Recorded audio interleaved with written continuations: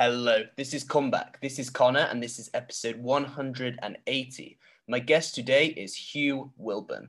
Hugh is a best-selling author alongside celebrity, hypnotist, and self-help guru Paul McKenna of books that have sold more than 3 million copies. With over 15 years of experience in practical psychotherapy in London, Hugh has successfully led over 100 workshops in negotiation, qualitative research, and therapeutic transformation. He is the co-author of I Can Mend Your Broken Heart, published 2003, and Agree to Win, Essential Steps to Negotiate in Your Work and Life, BBC Books 2004.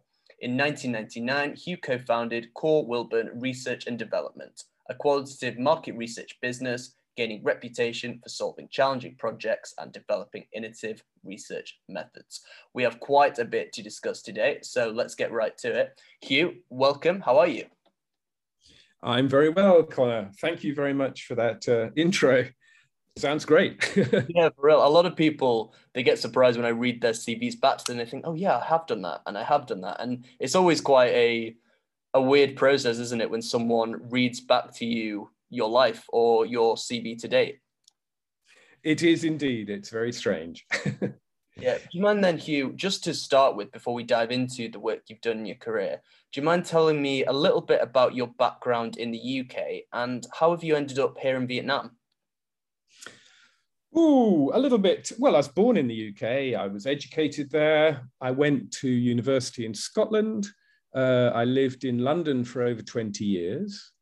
About 10 years ago, I became interested in Lindy Hop. So that's swing dancing to the music of basically the 1930s, swing jazz. I just saw it one evening and I thought, that looks so much fun. I've got to do that. And I went at it. I basically danced as much as I possibly could, very enthusiastically, and I have to say quite badly, but it was incredibly good fun. And little by little by little, I began to learn to dance a little bit better. And one of the things about the Lindy Hop scene is that they have what you call Lindy exchanges. A bunch of dancers in one city will get together, they'll book a few halls and a few live bands, and then they invite people from anywhere else in the world to come by and dance with them. And in 2014, the Saigon Swing Cats had VLX, the Vietnam Lindy Exchange, in Saigon. And I just finished a book, I think, and I was just giving myself a little holiday. And I saw, oh, look, there's a Lindy Exchange in Vietnam. I'll swing by there. I hadn't ever been to Vietnam. I've been to Thailand a few times, but I wanted to have a look around Southeast Asia. So I came out here, did some dancing here in Saigon and in Bangkok. And I met somebody here. So I went back to the UK, but then I thought, well, I'll come back and see her again. And at that time I was writing, so you can write anywhere, you know, and although I was still based in the UK, I spent more and more time in Saigon. And then I got married. And now I have a couple of kids and I'm living in Saigon. Oh, excellent. Yeah. How do you find Vietnam as a whole? It's a completely different way of life to the UK. How have you adjusted to it? Oh, how have I adjusted? I don't know. I live in a fairly Vietnamese part of Saigon, so I'm not in the expat district. In normal times, I have a Vietnamese friend, and every morning we meet. He teaches me a little bit of Vietnamese. I teach him a little bit of English. You know, one day Vietnamese, one day English. As you know, Vietnamese is not the easiest of languages for European people, but it's fun. And, you know, life everywhere is strange, really. The longer you live, the more you realize everywhere is strange. So strange and new is kind of better than just strange and strange. Yeah, of course. And as I explained at the start, there's quite a lot to cover with what you've done. However, let's try and go from the beginning. initially Mhm. you were involved in psychotherapy and you trained there. Is that correct? Yeah, that's right. I trained as a hypnotherapist, and I was pretty good at hypnotizing people. And then I realized that I didn't really know too much about what to do once I'd hypnotized them. So I became interested in various other branches of therapy. So therapy, brief therapy, existential analysis, Jungian analysis. I basically, and of course, like every other therapist, I learned most of all from my clients, I think. Yeah, that was a kind of a long learning. I think also it's true that almost everyone who becomes a therapist is someone who actually needs therapy. They just don't realize it. Mm-hmm. And it took me a while to realize that. And I did enough therapy to feel that kind of I could move on. And yeah, I still actually see a few people over Zoom, but mostly I'm doing other stuff now. Yeah. And what was it that drew you to this practice of hypnotherapy in the first place? This was back in the late 80s, if I'm not mistaken, where it possibly wasn't as popular or mainstream as it is now. That's right. Yeah. Well, the short answer is I accidentally hypnotized somebody once. And then in order to find out what I did, I had to train as a hypnotist because that was kind of the only way to learn. And the only kind of hypnotic training you could do in those days, probably still today, was to be a hypnotherapist. And the more you study hypnosis, the more you realize that hypnosis is indeed a phenomenon, but what it shows you is that everyday consciousness is nothing like as simple as we like to imagine. Actually, most of us spend a lot of time falling in and out of different sorts of trance, believing in different sorts of overarching ideas which capture the mind and cause people to be quite conflicted, really. Yeah, it's a long discussion there if you want to go that way. Yeah, for real. And what do you think the biggest misconceptions are about hypnosis? Obviously, I'd say the biggest misconception from what I see is that you have somebody with a black suit and look into my eyes, and how do you think it's portrayed compared to what it actually is like? I mean, stage hypnosis is a bit like that. That's very powerful, but that's to a great extent it's a function of the context. I think the biggest misconception people have about hypnosis is that when people are hypnotized, they will tell you the truth and nothing but the truth.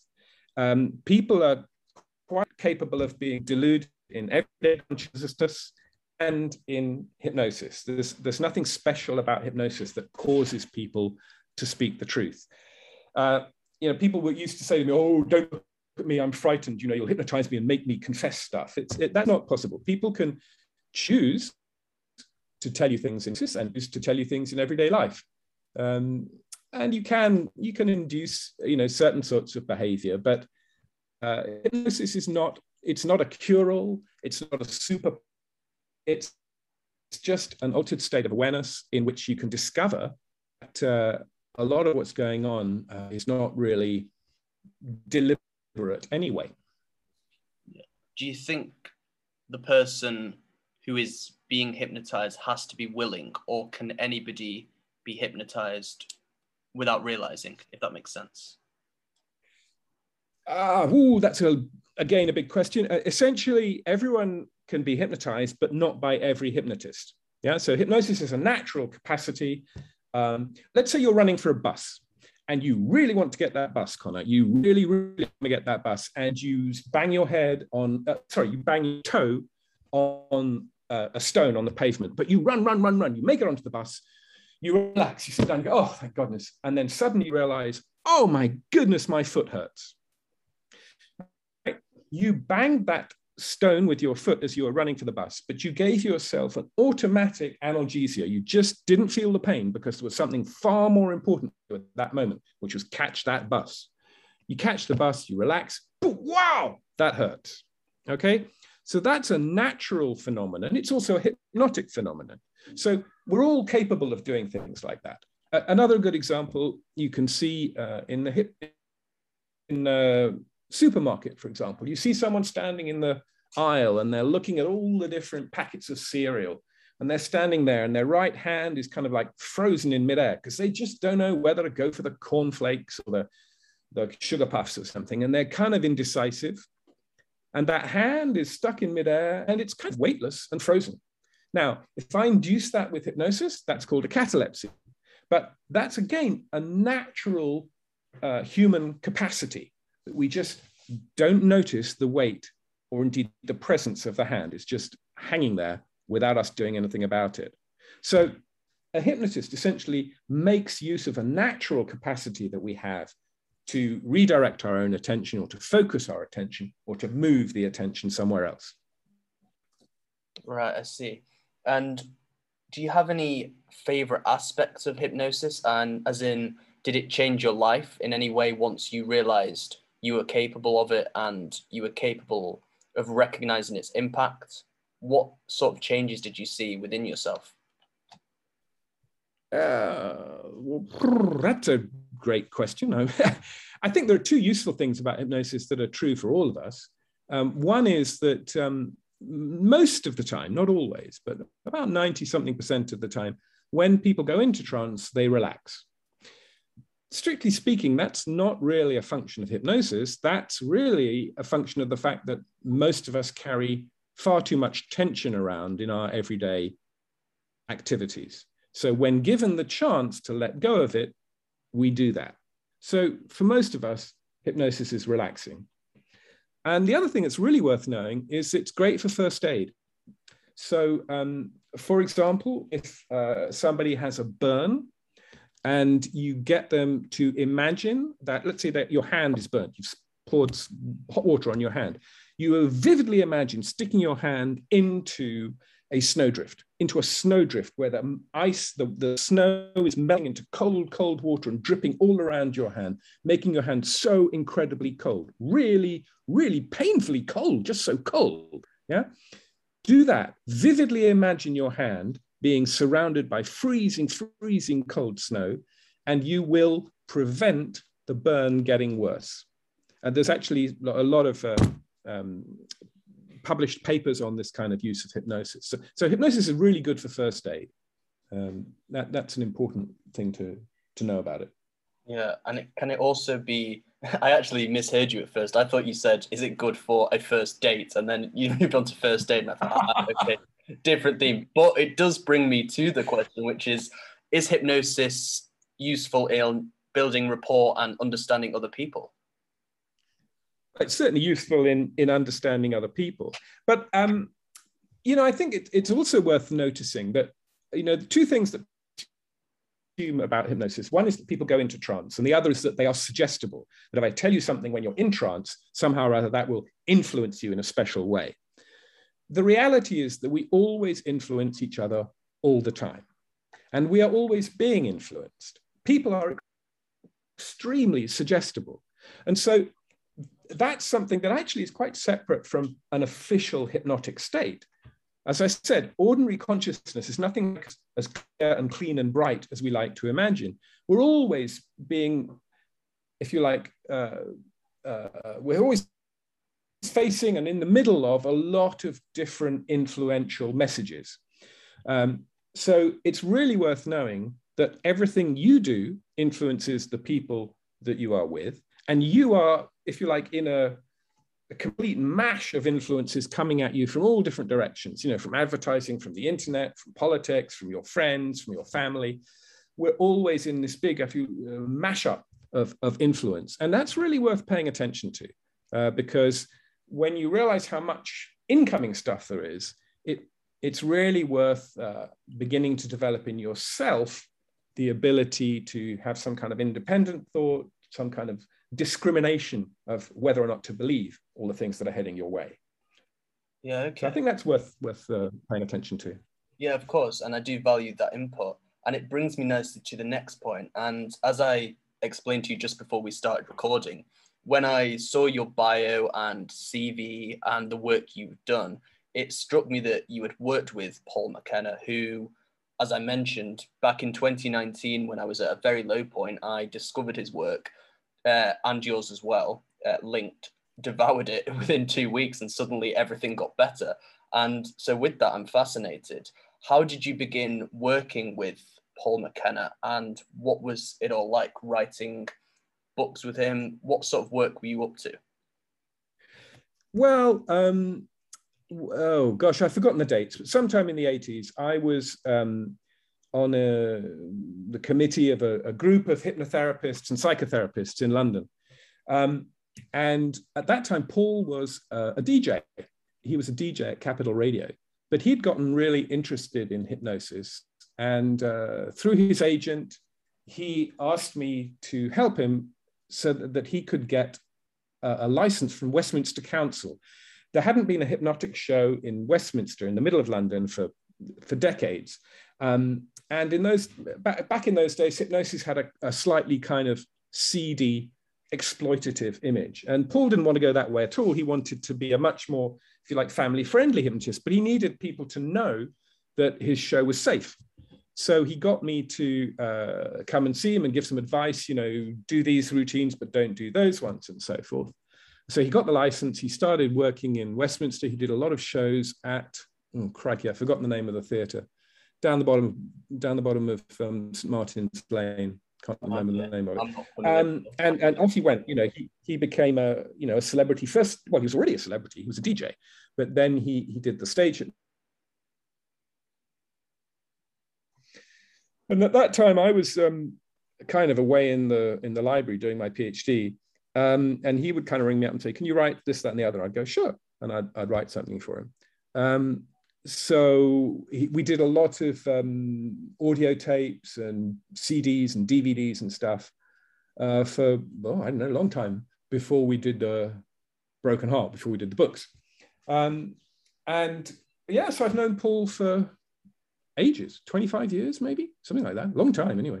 Yeah, that's extraordinary. And how was the process of writing How to Mend Your Broken Heart? How would you describe the overview of it? I know the title is quite maybe self-explanatory, mending your broken heart, but would you mind, elaborating and telling me a bit more?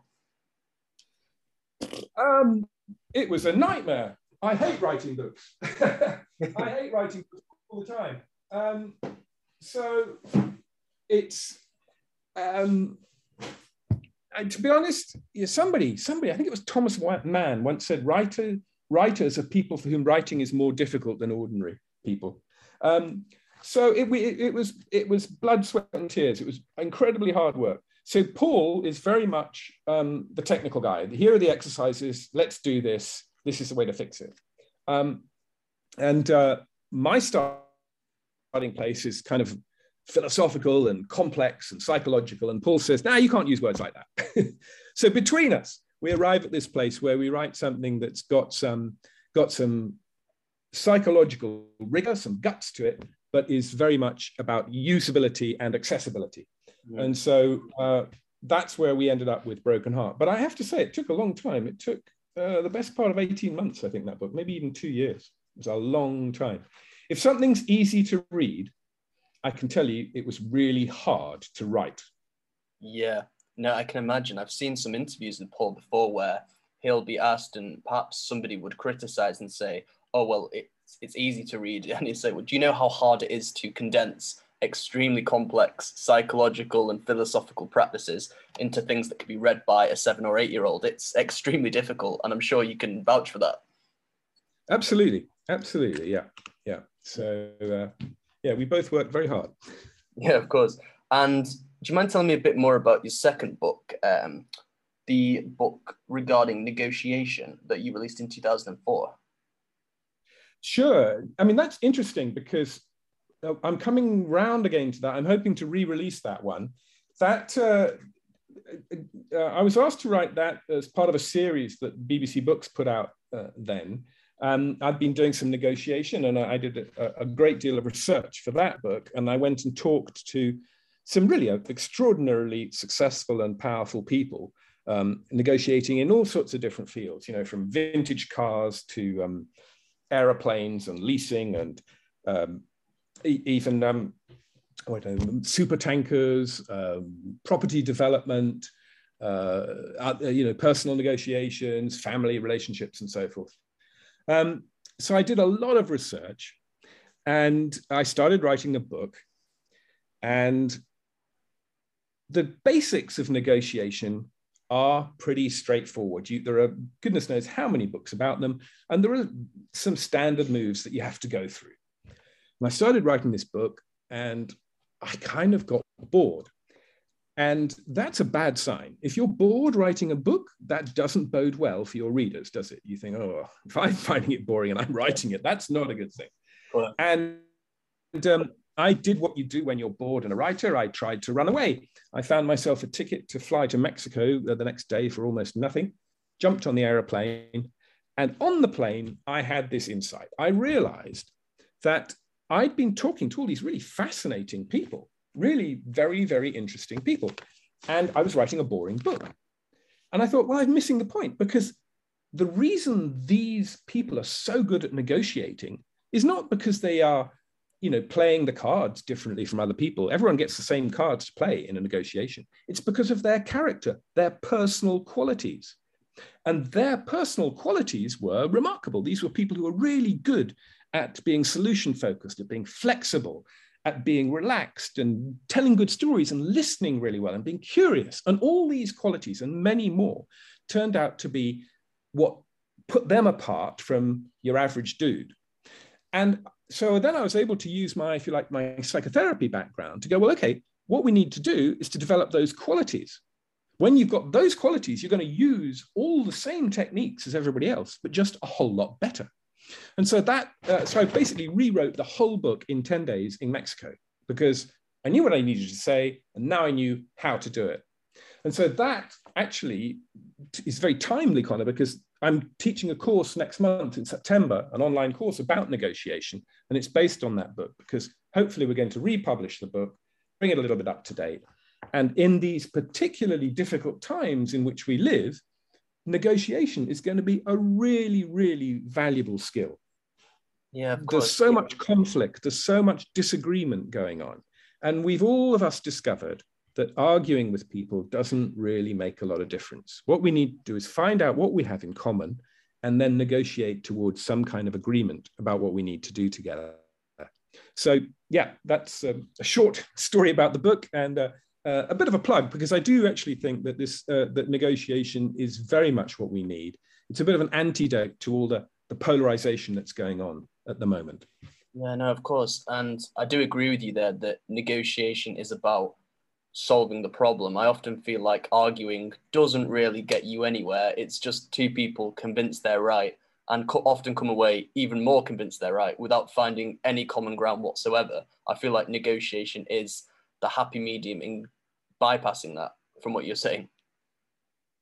Yeah, I agree, Connor. I mean, when I was young, like really young, university, I used to like win arguments, not because I was right, but just because I was really good at arguing. And I was really an unbearable little idiot, to be honest, just because I was a clever clogs. And I thought, I can see a hole in that. I can see a hole in that. I didn't make myself any friends at all. And eventually I got over it. I realized that there was really no point in doing it, because even when I won, people would still dislike me. It's not like, oh, great, you're a clever dude. No, they would know that I'd cheated somehow or other to win the argument. So mostly arguments are a waste of time. There are special places, like fewer and fewer, where it's worth arguing a case, for example, in a court of law, in a debating society or whatever. But most of the time, they just lead to trouble. And a negotiation is a conversation leading to agreement.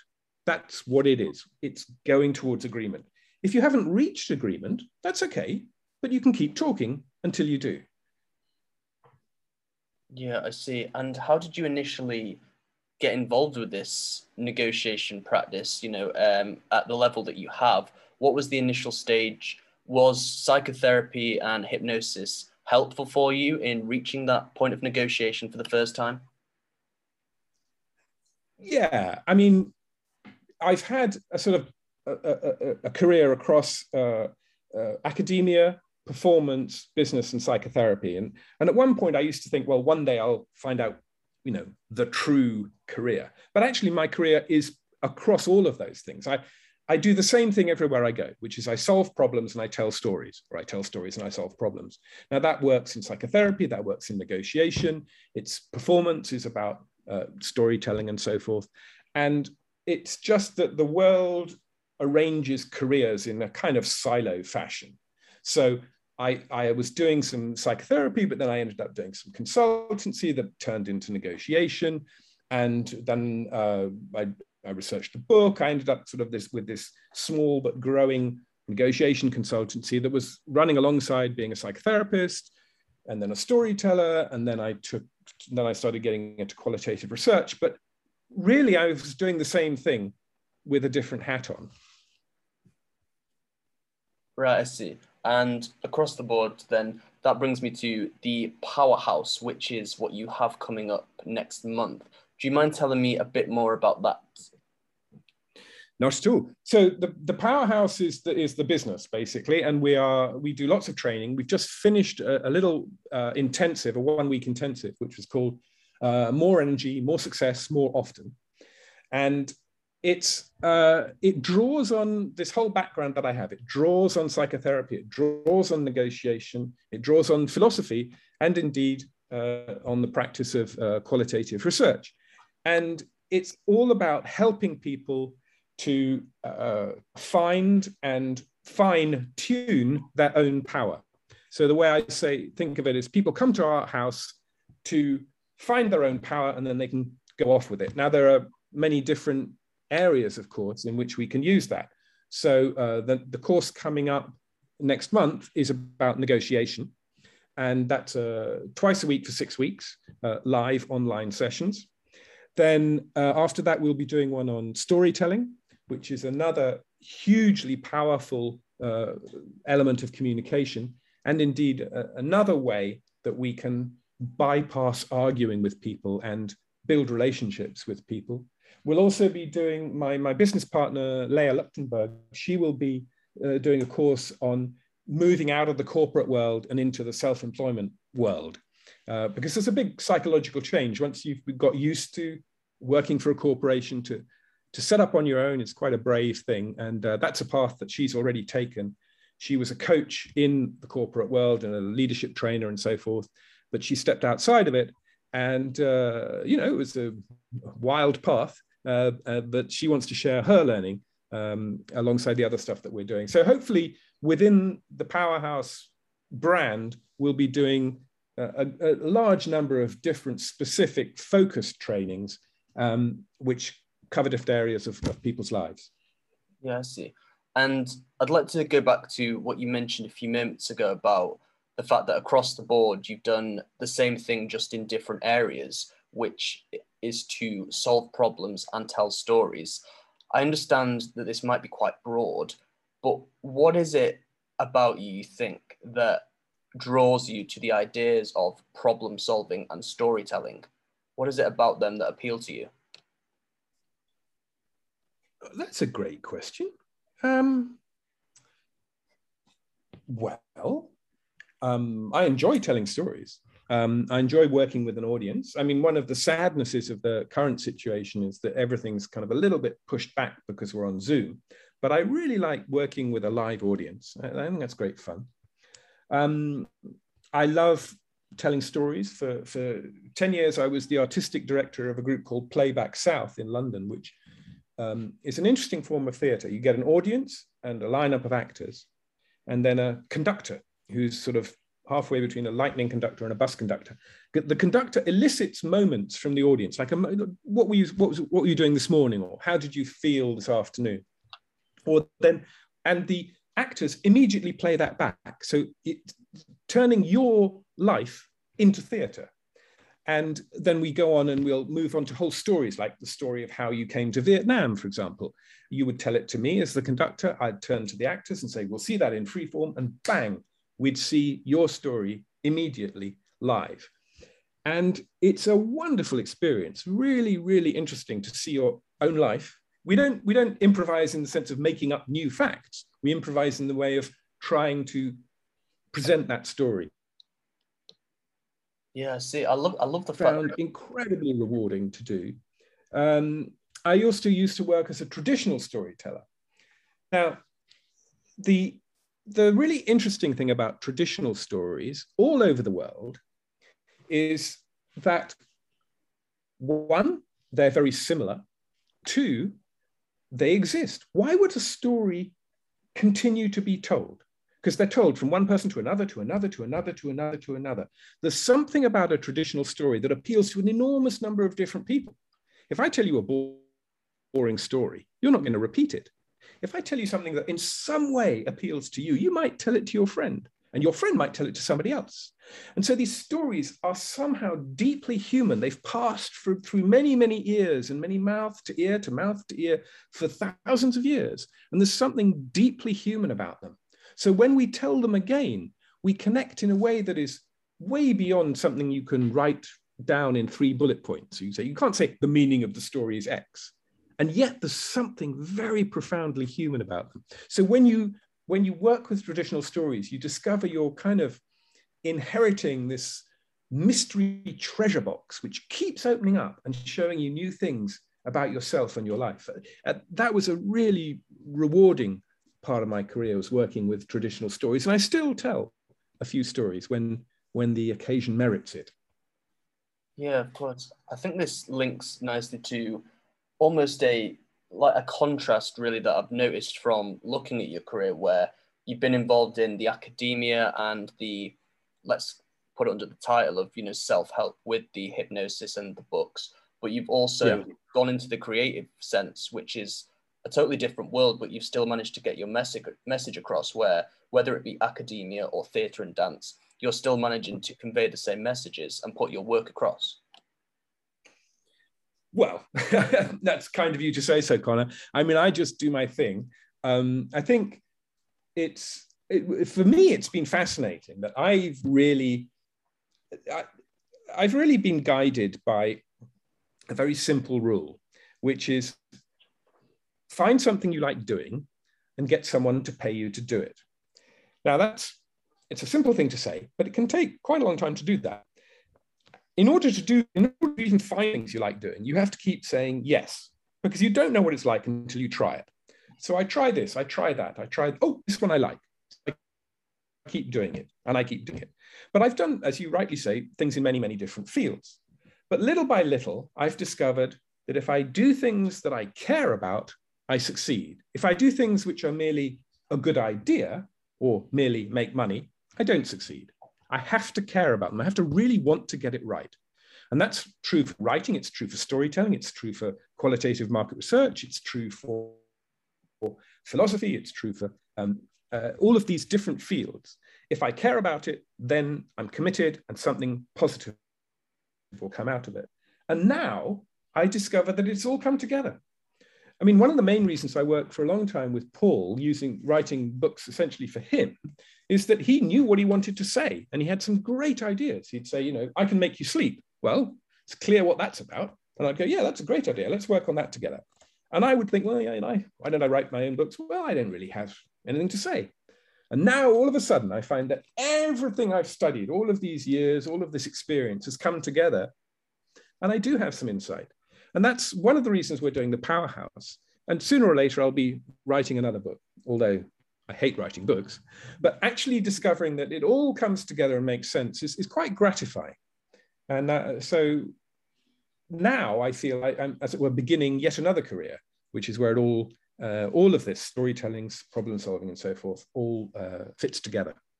Yeah. No, I like what you said there about when you're actually invested and you enjoy it, it seems to go well. I feel like a lot of people will perhaps start a business or a project hoping to get the rewards, but if they don't really enjoy it, then they're missing the point, as in even if they get the end goal, for example, they still won't be fulfilled and happy because they've done it for the wrong reasons, perhaps. I'm telling you my experience. I can't really judge others. I think it's, life's tough. A lot of people get told to prioritize, for example, status, or get told to prioritize money. So I remember years ago talking to a chap who I think had maybe been in the same school or university or something, and he'd gone into the city. He had this fantastic flat in Notting Hill, and I was like, oh my God, this place is amazing. And he said to me, oh, I really wish I had your career. And I thought, I really wish I had your money. So, you know, we all have to muddle through. Yeah, of course. And with that, Hugh, a part of the show that I always bring it back to is the comeback aspect. So comeback from adversity. This question might be tricky, but what would you say have been the main challenges for you that have kept coming up throughout your career, and how have you dealt with them? That's a great question. The main challenges, I would say the main challenges have been having an idea and thinking, oh, that's a great idea, and going for it, although I had perhaps not the commitment of the heart or the experience to make it work. So I had two businesses, I was a partner in two businesses that failed, not because they were a bad idea, but because my heart wasn't in it. I had a partnership with a woman who'd started a business called Bags of Change, which was a scheme to promote independent ethical retailers and environmentally sensitive and so forth, with a bag that if you use this bag, you would get a discount at the environmentally friendly shop or whatever. So it was a great idea. But actually, it wasn't my baby. I put some money in, I put some time in, but I didn't care enough to argue about every single point and really push my way forward and say, no, this really, really matters. And one of the things I learned from working with Paul for many years is that he really cares. You know, he really wanted to get things right. So when we did, for example, Broken Heart, he wanted to put a CD in the back with a trance that we'd done for it, a hypnotic trance, a mind programming CD. And the publisher said, oh, you can't do that. You can't put a CD in the back of the book. He said, yes, you can. You can do it. Here's the price. This is what you need to do. And they said, oh, no, you can't do that. Really, you know, people will steal it. It'll all go wrong. He said, no, you can do it. You're going to do it. A big ruck, took it to the top. They went his way. It was a fantastic success. Not only did we do it in that book and many other ones, but the rest of the world started imitating us. So, but Paul really cared. He really wanted to get it right. And that really matters. So many of the mistakes I've made is thinking, oh, that's a good idea, but rushed at it without discovering that I need to have my heart engaged as well. And I need to have the experience to know how to do it properly. And in that sense, you know, I'm a victim of that problem along with many of us at the moment, because our education system is grotesquely distorted towards ideas and theories and ideologies and written concepts. And the other bits of the education that have been overlooked are the traditional ways of learning, apprenticeship, experience, and storytelling. So one of my big projects now is to restore what I call the 4 pillars of education. Education is very much bound by the narrowness of literacy. I mean, even things like nursing, which is a profoundly relational activity, has now become a degree, which is disastrous in many, many ways. A degree in, I don't know, football studies is absurd. Football is a fantastically skillful activity. You certainly don't need to write about it to be a good footballer. You don't need to do rather dubious research in order to be a good nurse. You need to have a lot of experience of patients. So the experience, apprenticeship, and storytelling are the missing pillars of education, and literacy is overburdened. It's great, it's useful, but it's been asked to do too much work. So we need to rebalance all of those. And when we do rebalance them, we find that life goes a whole lot better. Yeah. What do you think? I mean, I know this might be just, you know, ideas, but what do you think can happen so that we can rebalance those and get to a better setting? Well, conversations like this, Connor, I was delighted that you invited me on your podcast, because we just have a chat. We've never met before, but we can share some ideas.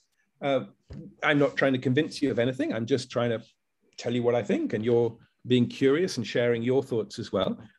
That's a great start for helping things. We're not, you know, it's perhaps a whole lot easier than having some big idea about how to fix things. I don't think that we need any more big ideas. We really don't.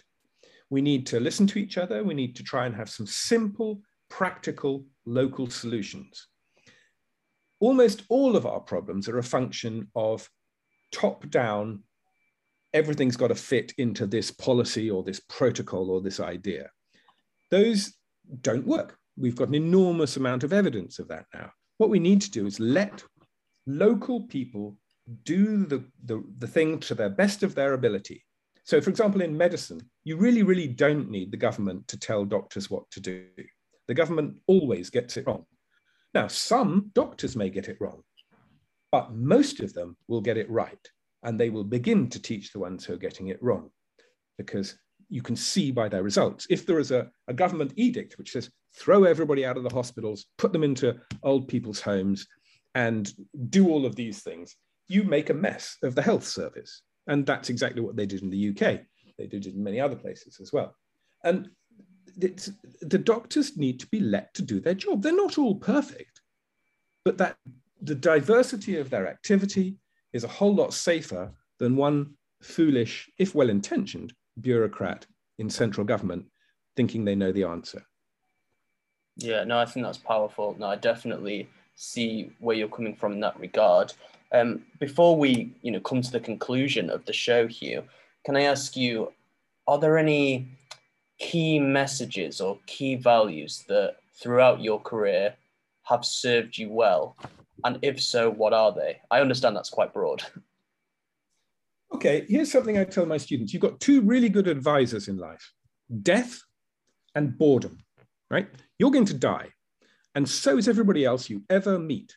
Your family, your children, your parents, every single person you meet, they're all going to die. When you realize that, it really makes you pay attention, so that whatever you're going to do now, you might as well do it well. It doesn't mean go off and get drunk for the rest of your days. It means if you're going to have a conversation with somebody, enjoy it. Enjoy that person. Do the best you can to do whatever you're doing well. So that's number one. Number two, boredom. If ever you're bored, that means something's wrong.